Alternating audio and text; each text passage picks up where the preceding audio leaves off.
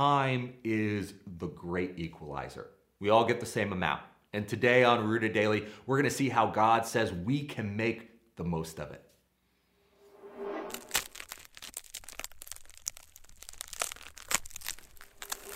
Welcome to Rooted Daily, the podcast where in 10 minutes or less each day we root you in the Bible so you can grow with God. I'm Brandon Levy, and if God sees fit not to send his son and we live through it, this year every one of us gets 365 days, 8,760 hours, 525,600 minutes, not a second more. God is willing to restore a lot of things to us, but time isn't one of them. So Moses says, teach us to number our days, that we may gain a heart of wisdom. Psalm 90, verse 12. Time is the greatest resource we have in this life, so don't abuse it. Now, God wrote these words to the church in Ephesus. Be very careful then how you live, not as unwise, but as wise, redeeming the time, because the days are evil. Therefore, do not be unwise, but understand what the will of the Lord is. Ephesians chapter 5, verses 15 through 17. The days are evil, so redeem the time.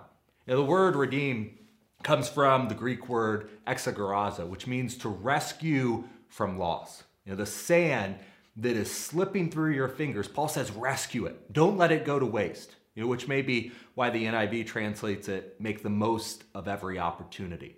Time is ticking, so get to work. Do something. Don't let this time pass by wasted. Now, in the Bible, there are two words for time, chronos and kairos. Chronos is where we get our word chronology. It's calendar time, it's clock time. Chronos is sequential, past, present, future. It's linear, it moves in one direction. And it's important to understand that isn't how God perceives time. It's a human construct. God doesn't exist within the space-time dimensions that he created.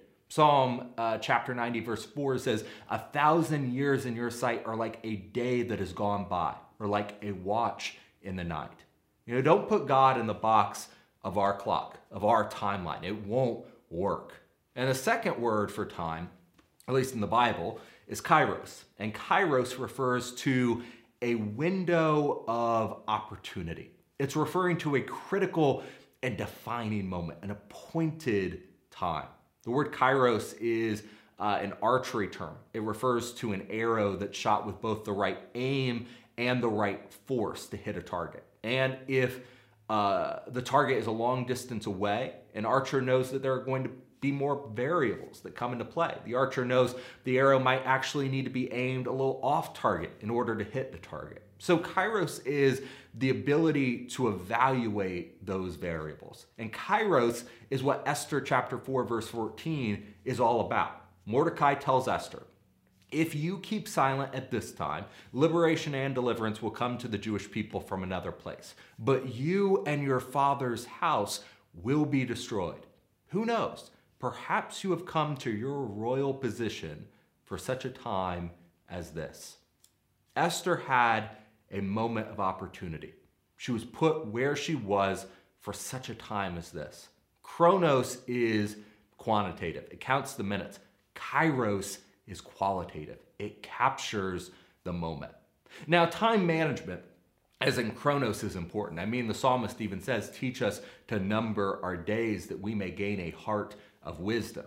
If we don't control our calendar has a tendency to control us. And so you have to establish priorities. You have to have boundaries. You have to understand your time and use it well. But what's even more important than managing our time is redeeming the time, capturing the moment, rescuing the opportunities God gives us every single day. And in case you haven't guessed it by now, that word for time in Ephesians chapter 5, verse 16 is kairos. Time may be measured in chronos, but life is measured in kairos. And discerning and rescuing those moments is what it means to redeem the time. The trouble comes in when we get stuck in a chronos mindset and God's in kairos time. We're sitting there and we're wondering, when is God going to act? Because he's not working within our calendar. We keep living out our faith. We're trying to do the right thing, but we get tired because we feel like we're all alone in it. We know we're supposed to reap what we sow, but we feel like all we're doing right now is sowing. When does the reaping come? Paul said to the Galatians, do not become weary in doing good, for at the proper time, kairos, we will reap a harvest if we do not give up. Galatians 6:9. Do not grow weary. Keep doing good. We will reap a reward, but sometimes the reaping, the blessing, is something we won't even experience on this side of eternity. And we need to be okay with that. Are you okay with that? Sometimes when we're faithful here and God chooses to bless us over here, and I wish it was here, but I have to accept a lot of times it's over there. I want to reap right after I sow. And when it doesn't happen that way, I feel like saying those 4 words that are pretty much a part of every family road trip. And if you've been a part of a family on a trip, or in my case, just me and Lauren in the car, I was the one who said it, and you've been on that long trip, there's a question you'll hear. It gets asked soon, it gets asked often, it gets asked with a whining, obnoxious intensity that is designed to drive someone crazy. That question is, are we there yet? It's part of the human condition. And we see it all throughout the Bible. The whole Bible is asking that question, are we there yet? Noah hammering on a wooden ark for 100+ years. Are we there yet? Abraham and Sarah waiting for their son. Are we there yet? Joseph spending time as a slave and in prison. Are we there yet? Moses, God's people, going around in circles in the desert year after year after year. Are we there yet? David, appointed to be the next king, yet for 12 years he has to hide in caves and King Saul is trying to kill him. Are we there yet? Mordecai, Esther, living in captivity in a foreign land, far from home, waiting for the time of exile to finally be over. Are we there yet? If you feel like you're not there yet, then redeem the time. It's one thing that God will never give you more of. He'll never restore to you. So use it. And if you don't see immediate results, trust God's timing. Keep doing good as long as it takes. Pray as long as it takes. Keep believing as long as it takes. Don't give up as long as it takes. Keep doing the good and the right thing as long as it takes. Keep knocking, keep seeking, keep asking as long as it takes. Do not become weary in doing good, for at the proper time, kairos, we will reap a harvest if we do not give up. So are we there yet? Not yet. One day we will be, but we are not there yet. And it could be a long time, and it probably will be a long time, but that's okay. Be patient because it is coming, now or later. All we can do now is redeem the time.